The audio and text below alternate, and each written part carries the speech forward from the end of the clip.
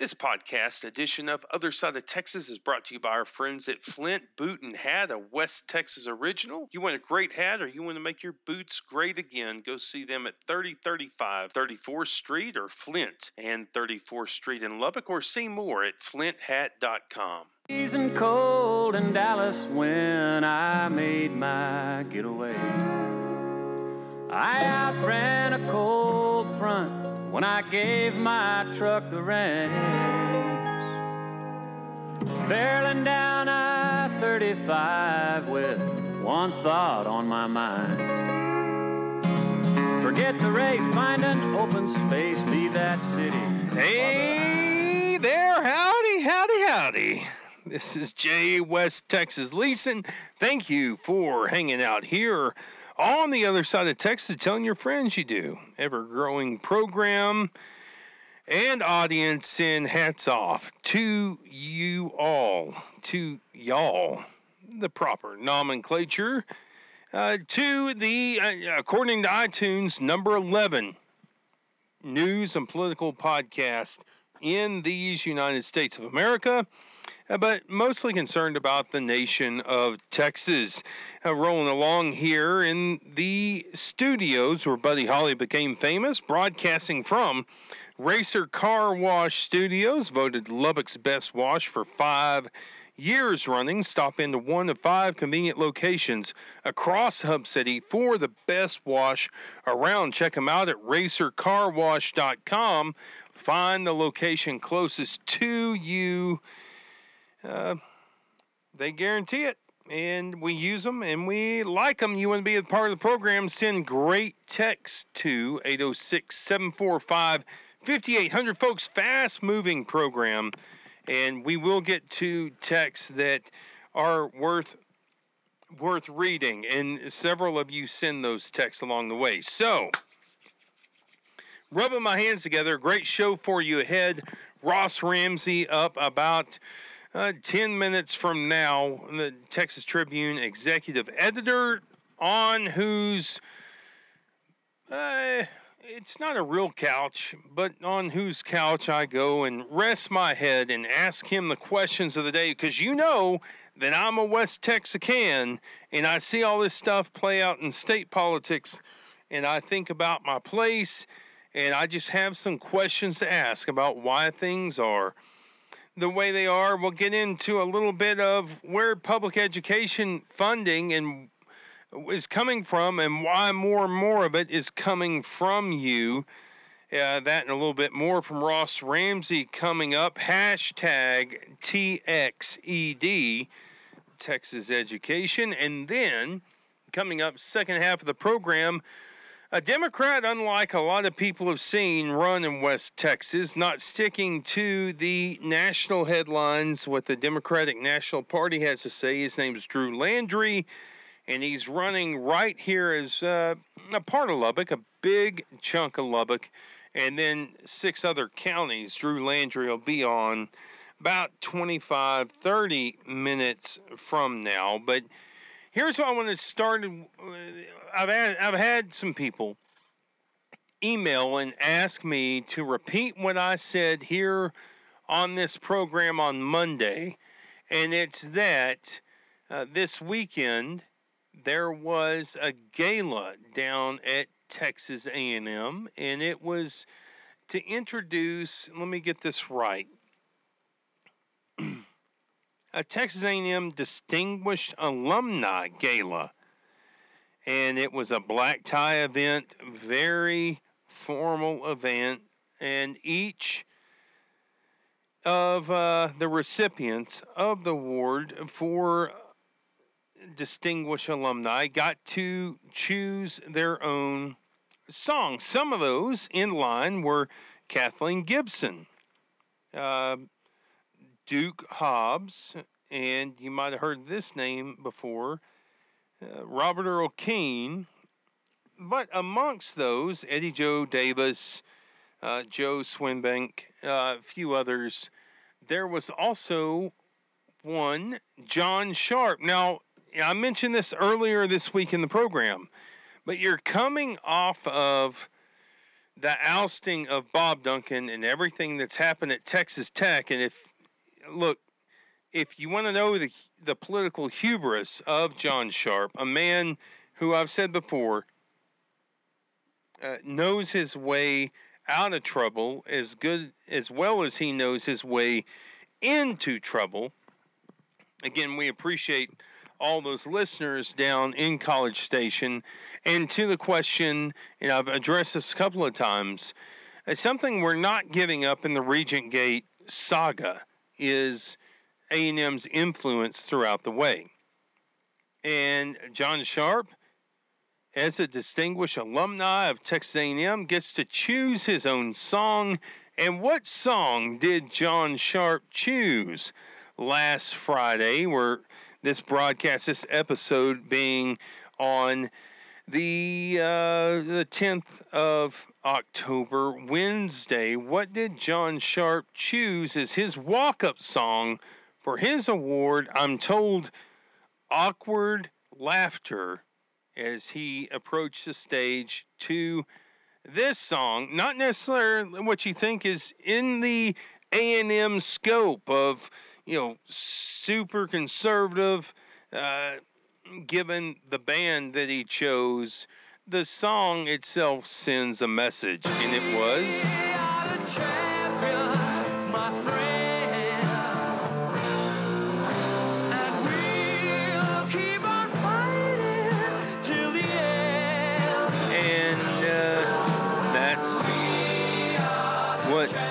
John Sharp drives around in an old Ford, shoots coyotes, and I'm looking at the YouTube video as it plays. Bodysuit, lots of chest hair showing, but no need in trying to break down the hypocrisy involved. That being so, that's just a message. I'm absolutely sure, studying John Sharp as I have, that he knew that was going to come forward, would leak up to the other side of Texas and other places. So pretty brazen at this point. And this is to people with whom I've been in correspondence about this. This may help John Sharp in kind of that Aggie hysteria, that Aggie pride, but it doesn't help him outside of that. And there's a battle to fight on that vet school. By the way, breaking news announcement here on the program. My children have all chosen. There was like a cute time with my kids. We got 4 little kids, and we were one year, they were Wizard of Oz. And Charlie was a little scarecrow. Now he's 4, but he was a scarecrow. And then we had the Tin Man of the Line, the 9-year-old boys, Tin Man of the Line. And then we had Dorothy, and that was Grace. More on Judy Garland coming up. But that was a cute time for us all to dress up. Now they've all gone their different ways. And Charlie wants to be King Koopa this Halloween, and the boys are going to be those inflatable T-Rexes. We're 2 years behind the curve there, but that's what they want to be. But I myself will be donning a white lab coat, Texas Tech Health Sciences Center, a 3-inch flat top. I will be, and I've grown my hair out a long ways to prepare for Halloween this year, 2018. I will be soon to be named the sole finalist for Chancellor, former president of the Texas Tech Health Sciences Center. I will be Ted Mitchell for Halloween. And, we'll play out how that fight goes and where Bob Duncan is involved in the lobbying effort for the vet school. But I think that Ted Mitchell has plenty of weapons at his disposal so far as Regent Gate goes, and maybe he can get beyond Regent Gate. A lot of unanswered questions still following up on those. Now, to move forward, last night, and I think that Daniel he found us some promo music here, and what is it? Because I'm going to do a film review. Yeah.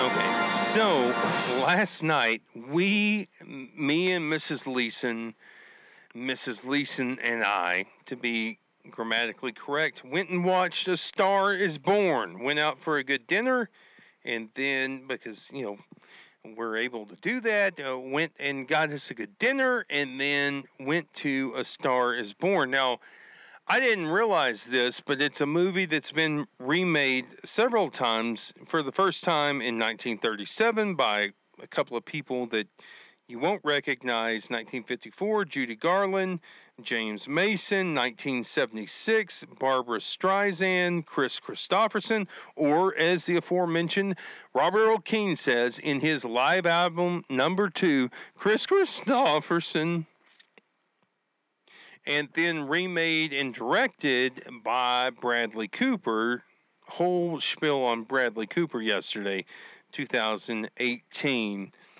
And I gotta say, no spoiler alerts here, but there's lots of news about how this movie, in Vogue put up a piece yesterday, A Star is Born, the new Titanic, discuss. And I thought the movie was... I went in, my wife was preparing me, don't you go in and you try to mansplain, you try to interpret this movie, and I did my best for my lovely bride of 17 years coming up here on October 20th. I didn't do that. But I gotta tell you, I was expecting a lot based on all the hype for the movie. There is gratuitous nudity. I just want to lay that out for you. And not having to do with Bradley Cooper, but his co-star in the movie. Completely predictable along the way. You know what's going to happen. And in the end, and this is my interest in following national narratives, so far as things like suicide are concerned, they pinned it all on... If you've seen the movie, this is not a spoiler alert. If you've seen the movie or read anything about the movie, you know what's going to happen because it's absolutely predictable, but blames it all on the person who committed the deed. And I left the movie and I thought, is that it? That's all? I don't know. Your reviews of A Star is Born as you watch it, Jay at Other Side of Texas, Show at Other Side of Texas. I just, I probably would have preferred to watch Glory or play the game Risk as opposed to A Star is Born. But that's just me. Hell County forever. That's the way my brain works. Somebody who makes our brains work a little bit differently is Ross Ramsey. He'll be up here in a couple of minutes. Quick break on your other side. Going to get into it. Ross Ramsey, Drew Landry coming up right here on your other side of Texas. Welcome back in to the other side of Texas. Sorry for that little technical glitch there. Every week we have our friend Ross Ramsey, executive editor of the Texas Tribune, here on the program. And here he is now. Ross Ramsey, how are things down the Austin way? Going pretty well. Everything's pretty great. You're following a lot of things. I know that I saw a little bit of the Tribcast. You guys stream that every Wednesday about noon o'clock. People it's around lunchtime, right? Can log. What were you talking about today there on the Tribcast? We knocked around a lot of things. Talking about the fundraising numbers that are starting to come in, talking about the polling that's starting to come in. It's a month before the election. Things are starting to happen. And not even a month before the election. When does early voting start as we broadcast this on Wednesday, October 10? It's 12 days away. The 22nd, Monday the 22nd, we go for 2 weeks, the 22nd through the 2nd. We rest for 3 days, and then we come back and do the last, 30 or 40% of the voting. More than half of Texans vote more than half of the Texans who do vote, I should say, vote before Election Day. So Election Day is sort of a misnomer. It's more like election month. Yeah, and we vote for a long time. I mean, in the primaries, we spend more days not voting than we spend voting. Kind of gets a little bit obnoxious. And I'm thinking about taking your track. For people who don't follow you closely, and I said this, I spoke at a Texas Tech communications event last week. I remember growing up thinking, I wonder how Tom Brokaw votes. And then Tom Brokaw, in my 30s, I follow him on Twitter. I'm pretty sure how Tom Brokaw votes. Dan Rather, the same way. But I cannot get a beat on Ross Ramsey, and I'm not going to put you on the spot here. But you do not vote in the primaries, Ross Ramsey. I don't vote in primaries, because people can pull up the public record and figure out how you voted? Well, that's part of it. Part of it is, if you don't vote in those primaries, you don't have to decide on, I'd rather be with these guys or those guys, and you can just hold it in suspense, and that makes it, easier for me to write and easier for me to think about it is, get all the information that you have to have in order to make a decision, and then if you're going to write about it, don't actually make the decision, just write about it. Let everybody else make their decisions. Okay. Ross Ramsey, at Ross Ramsey on Twitter.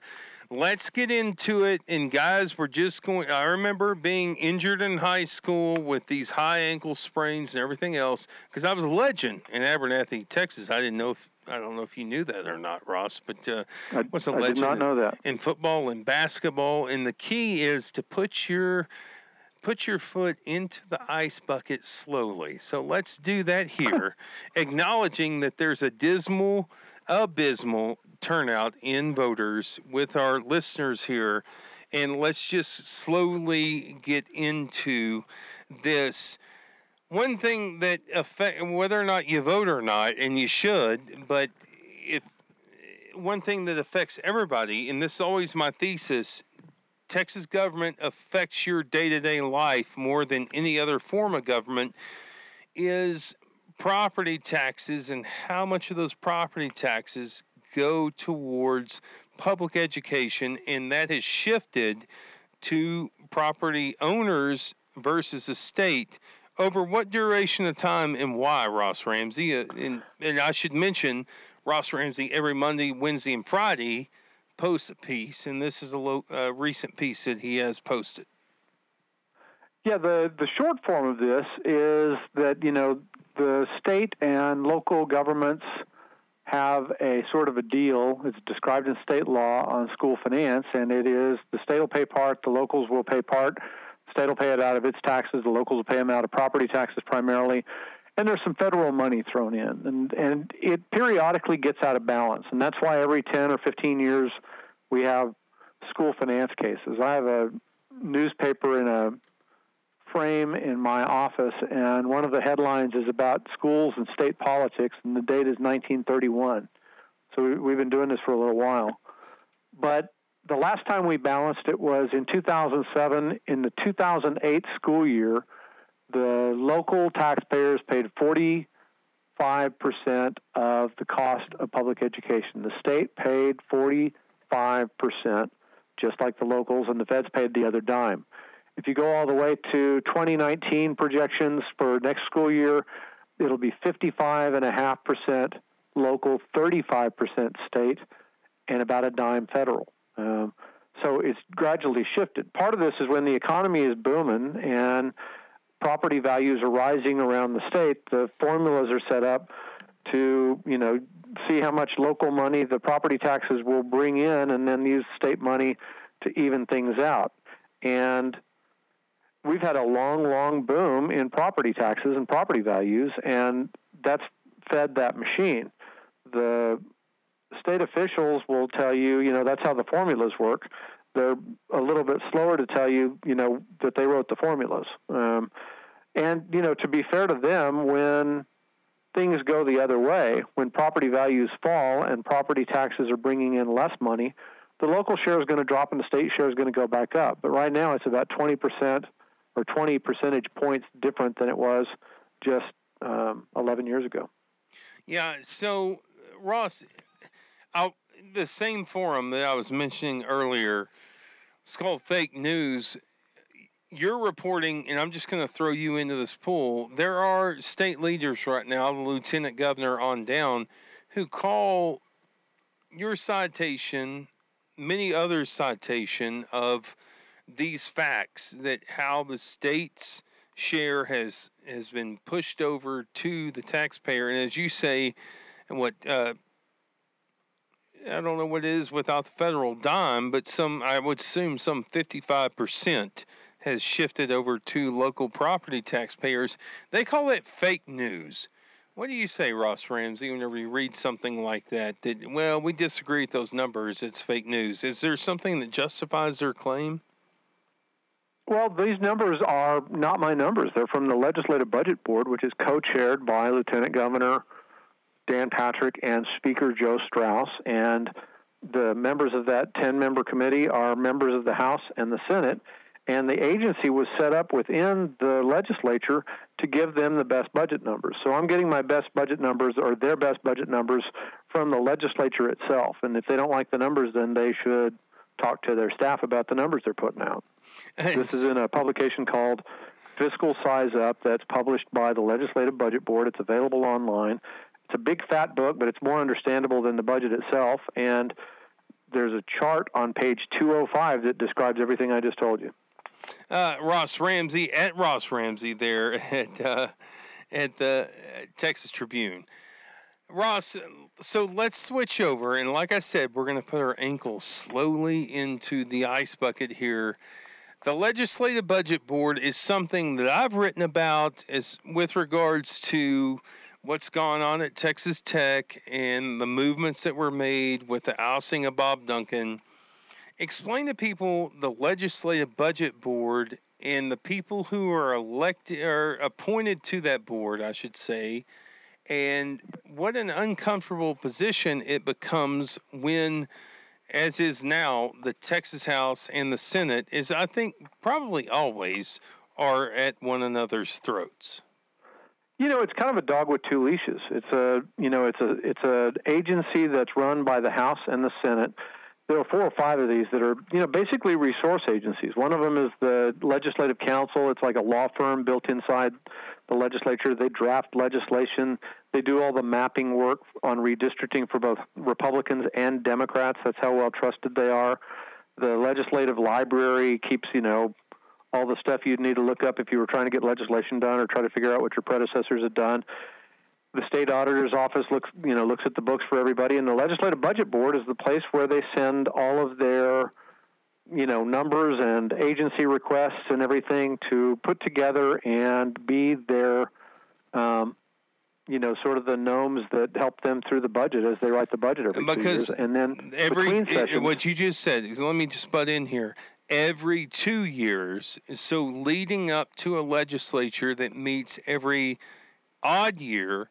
It's right. In these months in which we're speaking right now, like in October, November, December, things really heat up within the Legislative Budget Board that sets the numbers for the political battles that will come within the legislature that meets every other year in odd years. Right.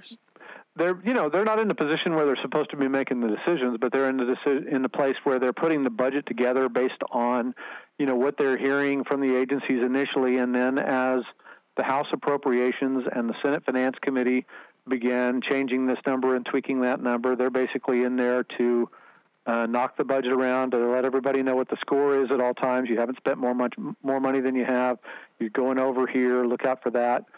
And they're the ones who, at the end of it, print a budget. And then, in between legislative sessions, from time to time, the legislature will want to move some money around. And the only way to do that without the legislature in town is by something called budget execution. And that's where the Legislative Budget Board gets together. It's 10 members. As I said, it's chaired by the Lieutenant Governor and the Speaker. It includes the chairs of Finance in the Senate, Appropriations in the House, Ways and Means in the House. That's the Tax Writing Committee, and then 5 members that are appointed by the 5 members of the legislature appointed by the Lieutenant Governor and the Speaker. And they're allowed to move money around if they can agree on stuff. When they can't agree on stuff, it puts the staff of these agencies into sort of a bind, and the latest person who's kind of fallen to that is Ursula Parks, who's been the director of the LBB for some years now and has as of last week, announced her resignation at the end of the month. So the LBB and the state auditor and the Texas Sunset Advisory Commission are all operating without executive directors as we go into the legislative session. It's going to be kind of interesting. I mean, how interesting, like this is dumpster fire interesting, or? It's not dumpster fire interesting, but it's, it is a situation where, these agencies are basically resources for the legislature. They're nonpartisan. Sometimes the legislature or some people in the legislature, from whatever angle, wishes they were more partisan. Their object here, I mean, their job is to, in the case of the Legislative Budget Board, produce the numbers that we need in order to write a budget. And if it's bad news, let us know. And if it's good news, let us know, and we'll take care of the rest.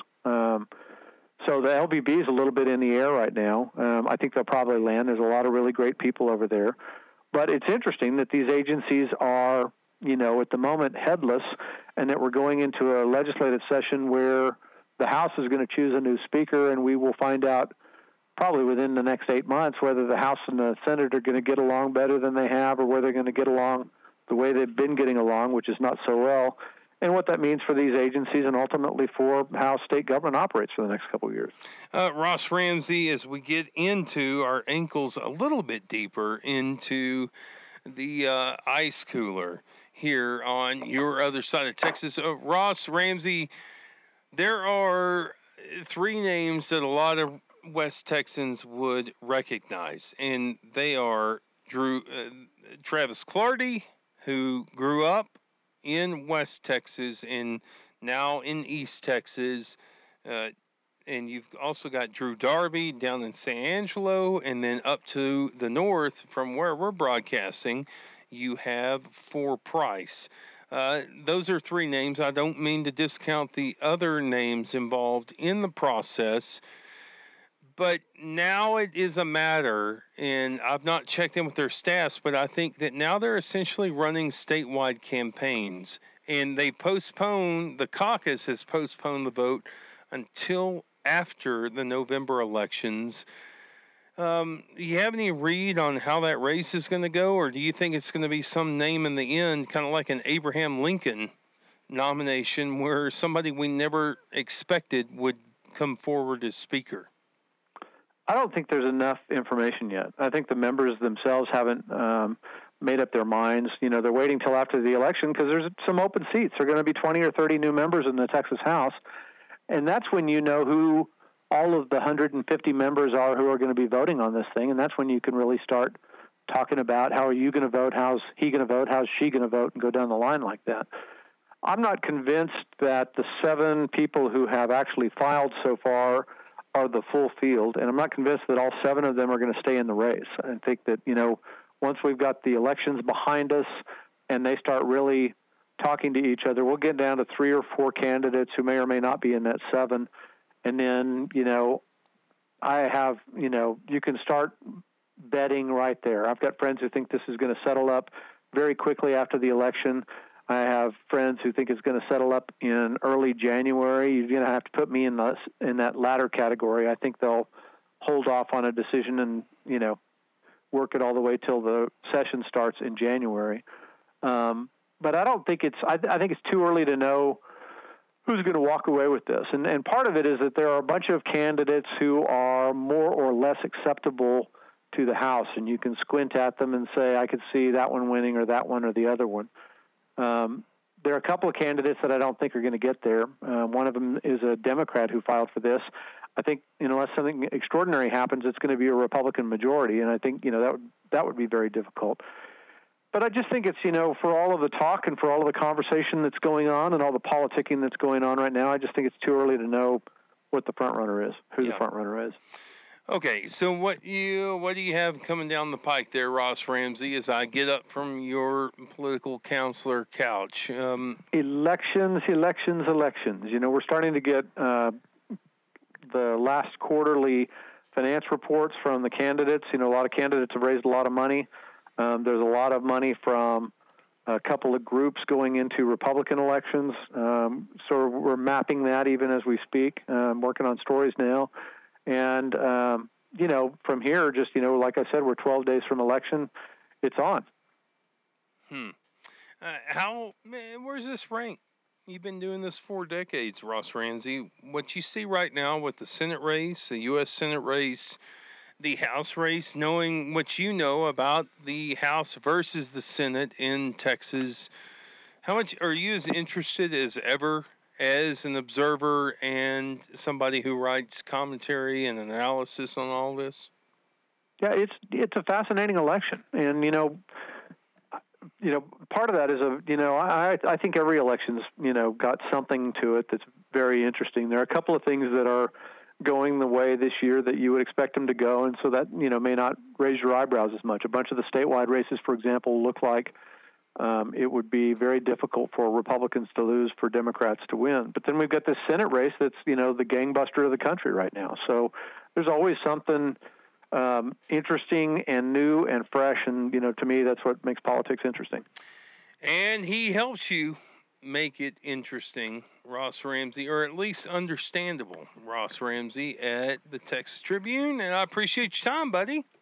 Always a pleasure, man. We'll talk to you soon. All right, and talk to you next week. Ross Ramsey, ladies and gentlemen, as we sign off there with Ross. And I don't know if we gave Daniel, we give him his, we're going to give him his due there, Ross Ramsey. Hey, coming up on the other side, we've got a new kind of Democrat running. I would say new kind of Democrat, but also willing to challenge him on this. He's not stuck with Trump versus anybody, and made some inroads, I think. We're going to hear from him. He is Drew Landry, running out of House District 83, which covers Lubbock County, a little bit of Lubbock County, and then 6 other counties. Get in with Drew Landry right here after the break. Raving on right here on your other side of Texas, which is brought to you by and sponsored by Mullen, Hort, and Brown, LLP, with offices in Lubbock, Amarillo, and love all you see you guys there on the podcast.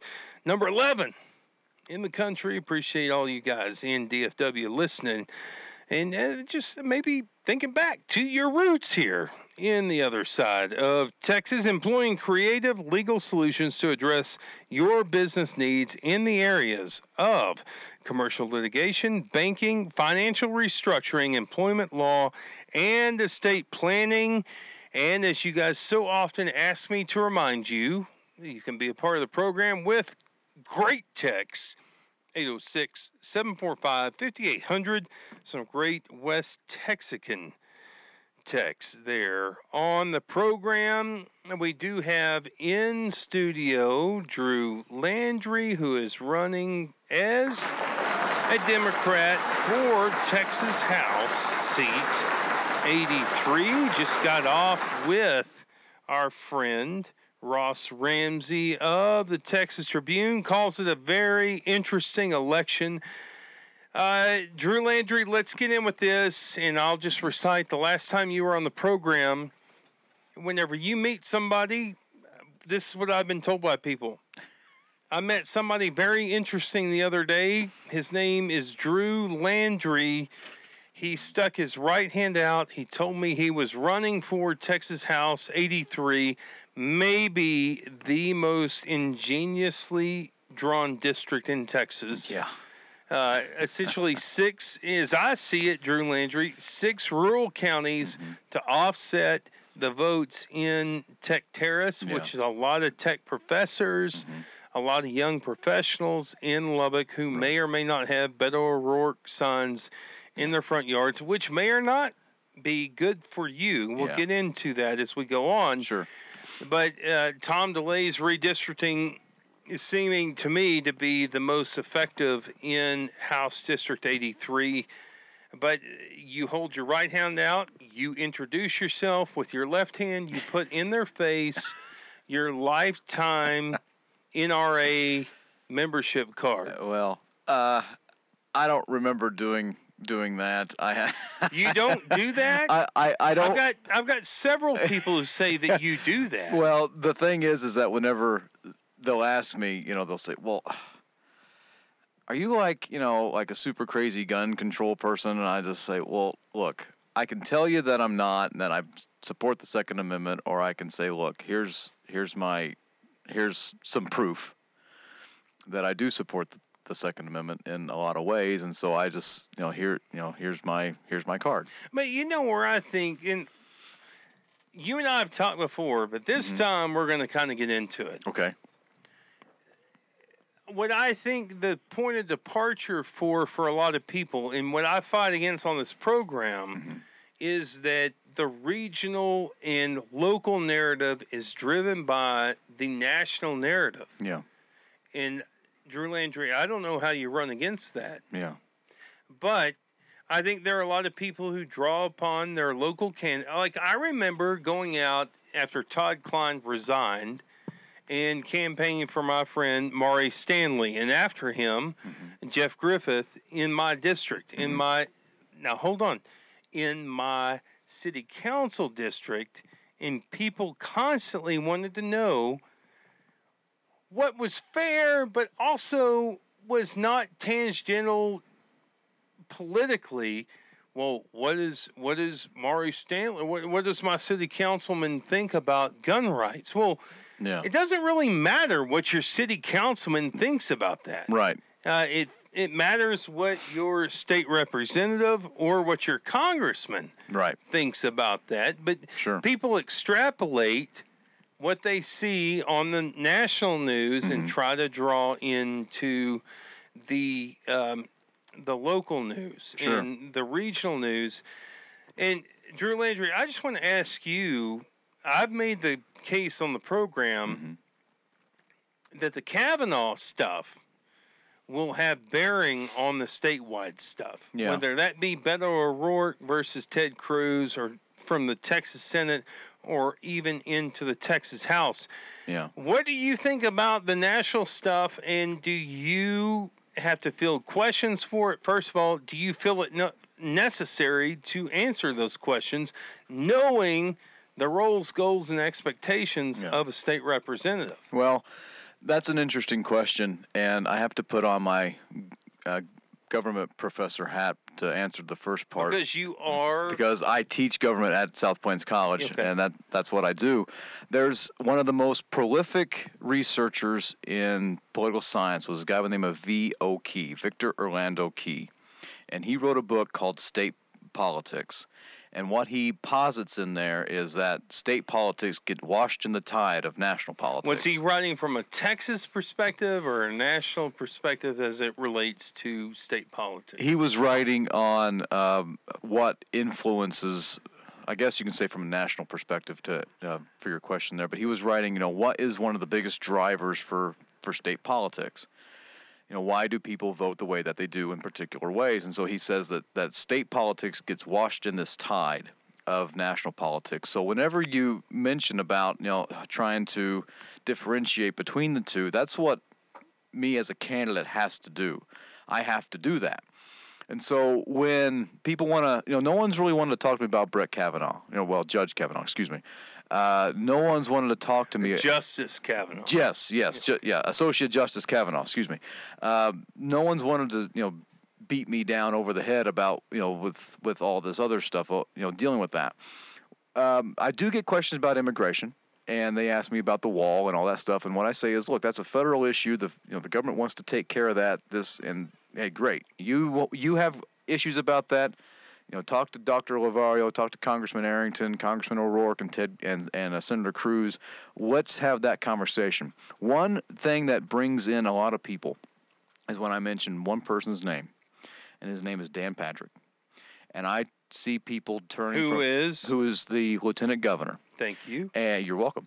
And I see people turning from Bruce Banner into the Hulk, right when I mention his name, and it is for good reason, because he's bringing out an all-out assault on public education and our retired teachers. He doesn't focus on issues of Texas. He's more worried about California and Nike and all these other silly things that simply don't matter to everyday average Texans. And so whenever I say, look, if you're, when we talk about public ed, and we talk about our roads, and we talk about our health care, I keep, that's my strategy, is that's what I talk about. And so I don't spend a lot of time about, dealing with, what shoes or, somebody's wearing, or who the spokesman is, or where people go to the bathroom. That's Dan Patrick's agenda. That's his future for Texas, is that he's concerned about California. And so is my opponent. If they're so concerned about California, move to California and run for office over there, Danny Gobe, who is also, that's his real name, by the way. That's Dan Patrick's real name. But you say your opponent, and I appreciate that lots of times people, and I've seen this over and over again, they don't want to name, but your opponent is? Mm-hmm. Yeah, his name's, what is his name? Dustin Burrows, yeah. State representative, I think, in a unfulfilled, or no, he was named, and then he was elected into this, and now up for re-election. And whenever you say turns into Bruce Banner to the not Hulk Hogan, what you gonna do to the Incredible Hulk? Yeah, I think that you're right on those regards, that Dan Patrick is much more comfortable talking about national issues than he is those local issues. And you mentioned public education. We just had Ross Ramsey on the program. Yeah. I think notes that I took in that interview was that 35% going into 2019, 35% of the share will be the state share for public education. Yeah. And then you've got the federal dime, and then how much ever over is going to be paid by property taxpayers. Yep. You're going to see a rise in your property taxes because of the lowering of state share. I mean, the TEA, the Texas Education Agency, has already written a letter to the leadership saying, we don't need as much money from you guys as we did before, to the tune of $2 billion. So when Dan Patrick is on his fake rocking chair with the fake dog and riding that fake truck of his, and with his fake hair and his fake name, saying, I'm not going to raise your taxes, that is an all-out lie. That's a bald-faced lie. And because in the 2017-2019 budget that he signed in there, it's in the line that the property taxes will rise. And now, as we're going into the 86th legislative session, their property taxes are going to rise again, and let alone the fact that ASETAR, additional state aid for tax reduction, which is for counties that are boom and bust upon natural gas and oil, which is things like Gaines County, Borden County, Scurry County, which oddly enough are all in District 83. ASETAR, that program's gone. It's gone. They got rid of it, and when it expired, again, my opponent said, well, there's money there. Well, they turned it into a grant program that you have to show that why you need it.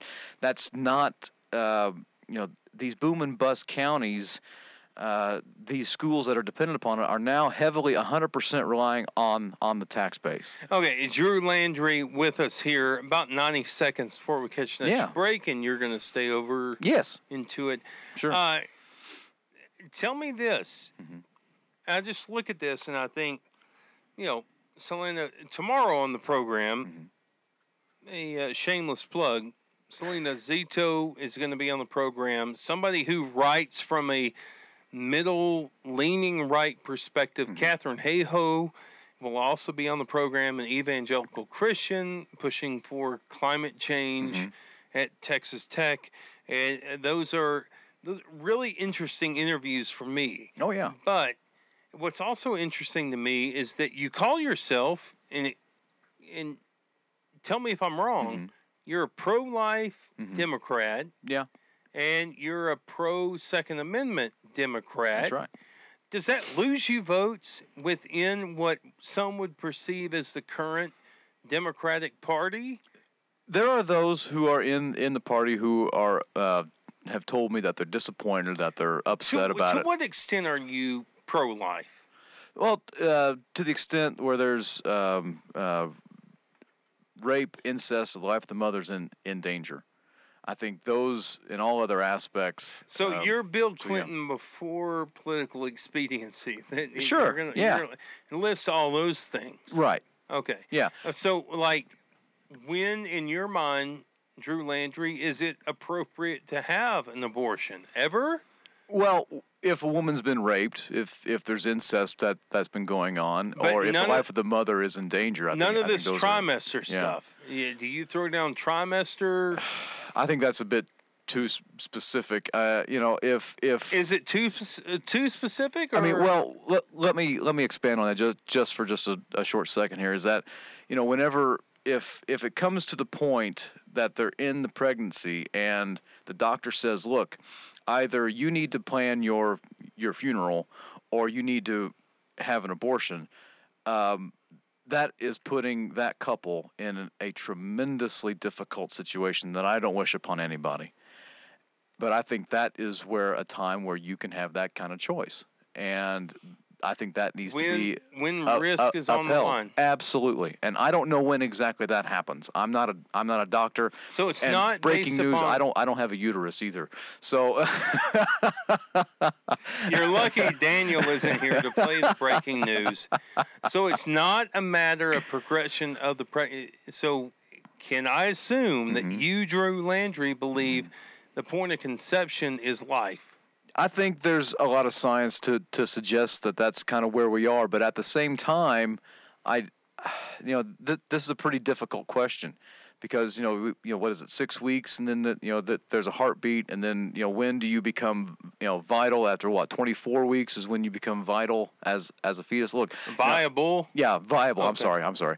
I'm using my adult words here.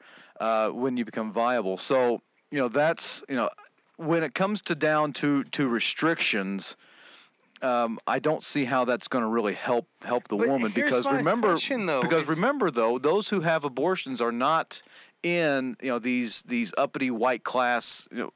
These uppity upper class white women living in suburbs. It's in the rural, urban, lower socioeconomic areas where they're having these things. And so in order for them to stop having abortions, we have to have these areas where they're part of the economic dream, to where they are viable in their own sense to take care of these pregnancies. So, but Drew Landry, you just told me it's not a matter of socioeconomics. It's a matter of rape or incest. Yes. And otherwise. Yes. That's what I'm saying is when we... That's where I stand on the issue. Okay, so I appreciate you going there. Yeah. And here's this is what I'm about to lay out. We're going to go to break whenever I feel like it's convenient to go to break. But something that I've laid out before is that it is incongruent in my mind. Mm-hmm. So I've challenged you, and now I may be throwing you a softball pitch. Oh. It's incongruent in my mind that to me, the state is high support, high challenge, okay? And that's any role of leadership. If you're going to require by a state that these births take place, if you're willing to, and that would assume effectively an overthrow of Roe v. Wade, which would be a very pro-life measure. And I think that you've toed the line here with Kavanaugh and others on pro-life, but here's my deal.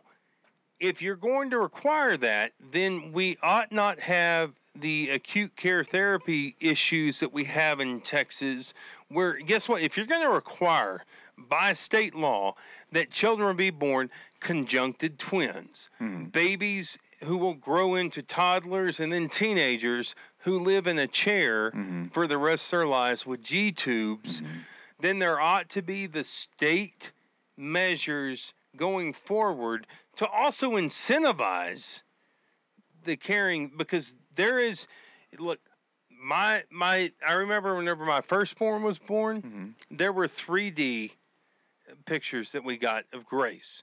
When Charlie was born, and I think a 8-year difference between the two, when Charlie was born, 4D.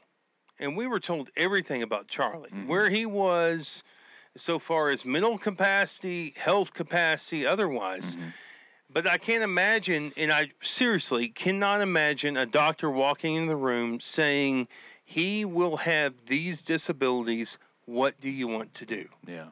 And so if the answer, if that question is posed with X, Y, and Z health challenges, then to me, it's just a simple matter of reciprocity by the same state that requires the baby be born, not going on blind faith, but adhering to the law of the land, that there's going to be the support, and the state has cut support for such children. Well, the state likes to cut support for a lot of things, and they like to mandate to a lot of things. And, there's this ongoing movement about what's called Texans for Vaccine Choice, which is a pro-disease group that says you not getting a vaccine is perfectly fine.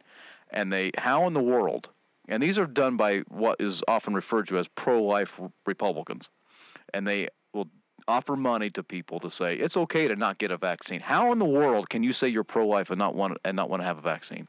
I don't understand that point. This seems like a complete oxymoronic notion here of how you can demand that something be born, but nope.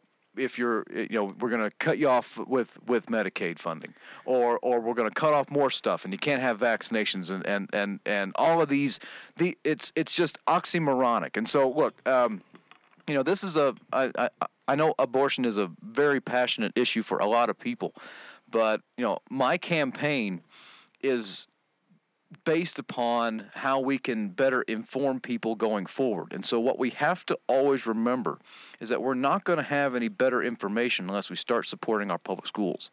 And that's what we always have to really, that's the whole basis of everything. You think this whole thing comes down to public schools and not homes? Well, you would hope that it would come down to homes, but as we continually look at things, we always have to remember that with a better funded public education area, with a better public education, a better public educated teachers and retired teachers, and all of these sets of aspects, we are going to have much better choices going forward when it comes to a whole host of things. And we'll have and just to go on here, because look. We owe it to ourselves to have an educated workforce and to have a college-ready graduates, and so that's what we have to really come down to. I mean, I would love for the fact that homes would always, provide this and that and the other, but when it comes right down to it, that's not the reality of the situation. Okay. And I wish it was, but it isn't. I'm going to pause you there, Sure. And I'm going to lay this out as a teaser, being a great radio host, as I believe I am. Kyle's saying, don't you laugh at me.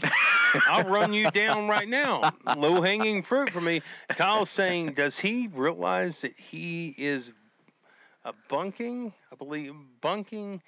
his own party's platform in Texas on this issue of life? We're going to get into a quick break, going to go make some money, make this a profitable program, get back in with Drew Landry as we come back in from break.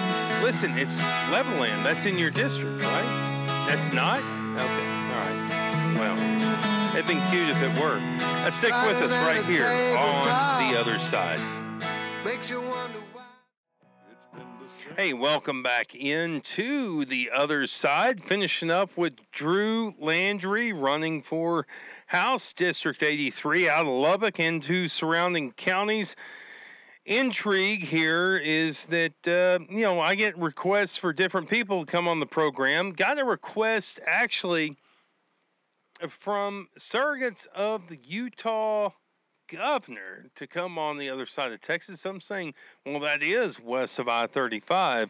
We only take people up who we think are interesting, and Drew Landry's positions, based upon the question we got before the break, you're bucking the Texas Democratic platform there on the life issue, but that's why we have Drew Landry in this segment, brought to you by Lubbock File Room. Excuse me.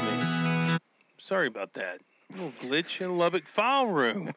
Lubbock File Room providing safe and secure document shredding and storage services to Lubbock and the surrounding areas since 1992. Do you need some documents destroyed, maybe stored?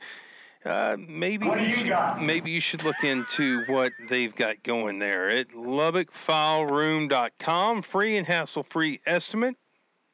Call them up, 806-744-7666, LubbockFileRoom.com. Drew Landry in studio, a Democrat, calls himself a pro-Second Amendment, pro-life Democrat. Are you bucking the party, Drew Landry?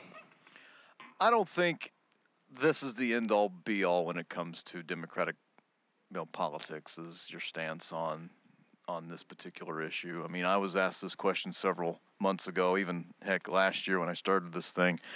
Look, the Texas Democratic Party has a stance on it. I have a different stance on it. That's just the way that it is. That's how parties and campaigns can work. I have to be reflective of the district that I want to represent, and so this is something that is very, very passionate about a lot of people, and so, this is what I aim to represent. Does the party represent your district? What would be your district, Drew Landry? There's a lot of things where it does, such as Medicaid expansion in the rural areas, wanting to help out the rural hospitals that are having a tough time paying off their debt and trying to contract out nurses. That Medicaid expansion would have been a tremendous, tremendous help to those hospitals west of I-35. From the federal level. Yes, and the states agreeing to do that. And when they didn't, we left a lot of money on the table, and it's devastated a lot of the rural hospitals. Hold on, let me butt in here. For context, for people who don't pay close attention to state politics, there are the closures of, I think, at least a third within the last 5 to 10 years of rural hospitals, and it's come down to the state not reimbursing Medicaid and Medicare to the extent to which they were expected. Yeah. Hospitals working in the red and closing down. That's right. Rural hospitals. That's kind of what we're finding here is that the Medicaid reimbursements are not going as high as what was needed to be done, and so this is what we're having. This is what you do when you don't fund things correctly. And what we've seen here is that with the opposite party of the party of Dan Patrick and the constant caring about other side issues that simply don't matter to average everyday Texans, rural West Texas is finding a really tough spot to really get by, and whenever one hospital closes, that makes it harder for that area to get the care that they need, so they have to drive to a very much longer area, whether it's in Snyder or here in Lubbock or in Slayton or in any other places. So that's one area where we agree. Also, public education. I mean, look, this is what I've been talking about for the past 16, 17 months now. This is an area that is welcoming to everybody, and so when you have a lieutenant governor like Dan Patrick, who has done his war on public ed and teachers and retired teachers, how in the world can we even send him back to Austin? And why is nobody, even in the House, why is no one standing up to him anymore? I mean, we're going to have a new speaker. Do you think that they're standing up privately or just not publicly? I don't think they're standing up as much as what they need to, whether privately or publicly. Republicans or Democrats? Yes, definitely people in his own party who will say, well, that just shows that they're just flat out scared. I mean, Ken King, who is running, who has a Democratic opponent, has called him flat out a carpetbagger, and this is what you do whenever you carpetbag, is that you change your name. I mean, that's he's the epitome. Dan Patrick is the epitome of old Republican, Reconstruction politics, and so he doesn't need to go back to Austin. And my opponent is he and Dan Patrick are in lockstep on a lot of things, and so what things though? Well, when you look at how he at the beginning of the last session, he talked about, well, I'm open to the idea of education savings accounts. They need to really bring out their perspective. Not so good. How in the world is that happening? They're both very much worried about California. Very worried about it. They must stand up. I don't know if they got a telescope out there looking at the West, examining people cross. I don't get it. I don't get the fascination with California. I just simply don't understand it. And they talk about how we're going to raise taxes. This, it was his budget. It was Dan Patrick's budget, and my opponent voted for these tax increases. Your opponent, if you're just listening to the program, Dustin Burrows, yeah. Your opponent. Go ahead. Yes, and he voted for these tax increases for your property taxes that are in the budget. So he voted to keep the state share of public education down, and so I know a lot of this people, is where we though, are. Out of deference to Representative Burrows, you could draw the aforementioned Ken King. Mm-hmm. Did he not vote on the same bill for the same bill? I'm not running in that race. I don't really know, but I'd have to look. But I'm focused on my race, and I'm just like, look, how can you say that you're proud of your education record when you didn't vote to really help out retired teachers in the special session? You voted to sink their retirement. You voted to sink the firefighters out of Houston and change their defined benefits to undefined benefits. You don't want teachers to associate. So this is the stance here.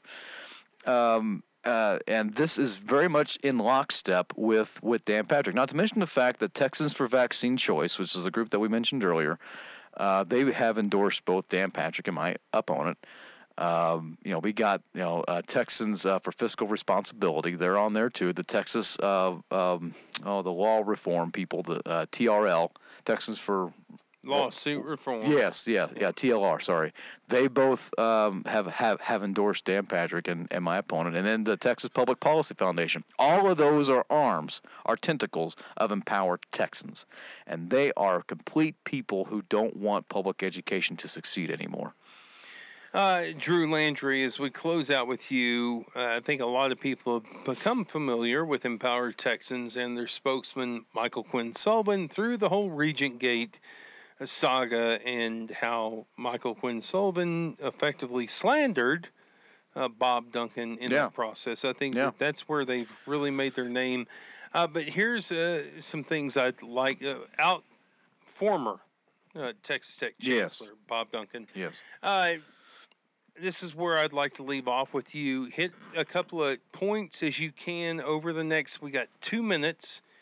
A couple of points in how people can read more about your campaign. Well, you can follow me on all the social media platforms. You can, I'm on Facebook at Landry for West TX. That's the handle name for all of the social media platforms. I'm on Twitter. I'm on Instagram. I'm on that whatever that is, Snapchat. I think that's what it's called. I don't know how to use it. My campaign helps me out with that. I got my website, LandryForWestTX.com.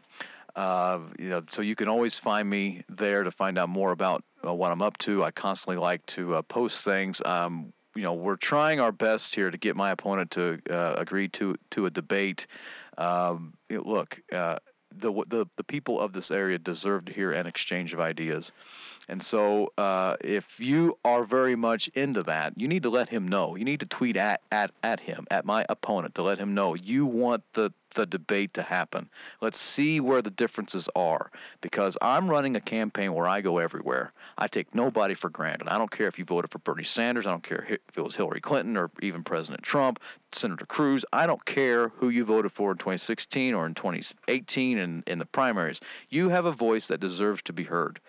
And I'm the only one in this race who is going from point A to point B, going to football games, going to diners, going to all these types of town hall meetings, knocking on your door, asking for things, asking for your vote, asking for your opinion. My opponent is running a very arrogant, smug, and lazy campaign. And I got to be honest with you, which one is more of a Dan Patrick style? And it's definitely going to be my opponent. So this is what I'm about. I'll be down in Seminole on Friday at their homecoming football game.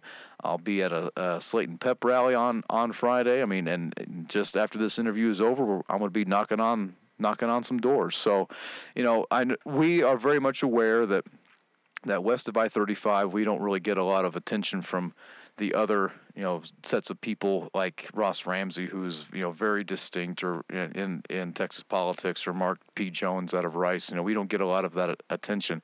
But we're going to thunderstruck this particular election because we may be out fundraised and may be outspent, but we're not going to be outworked. And that's kind of blue-collar West Texan very much campaign that people can really get around. And I don't care where you live. I'm going to knock on your door. I'm going to ask you what you think. I'm going to ask for your vote because that's what this election's about.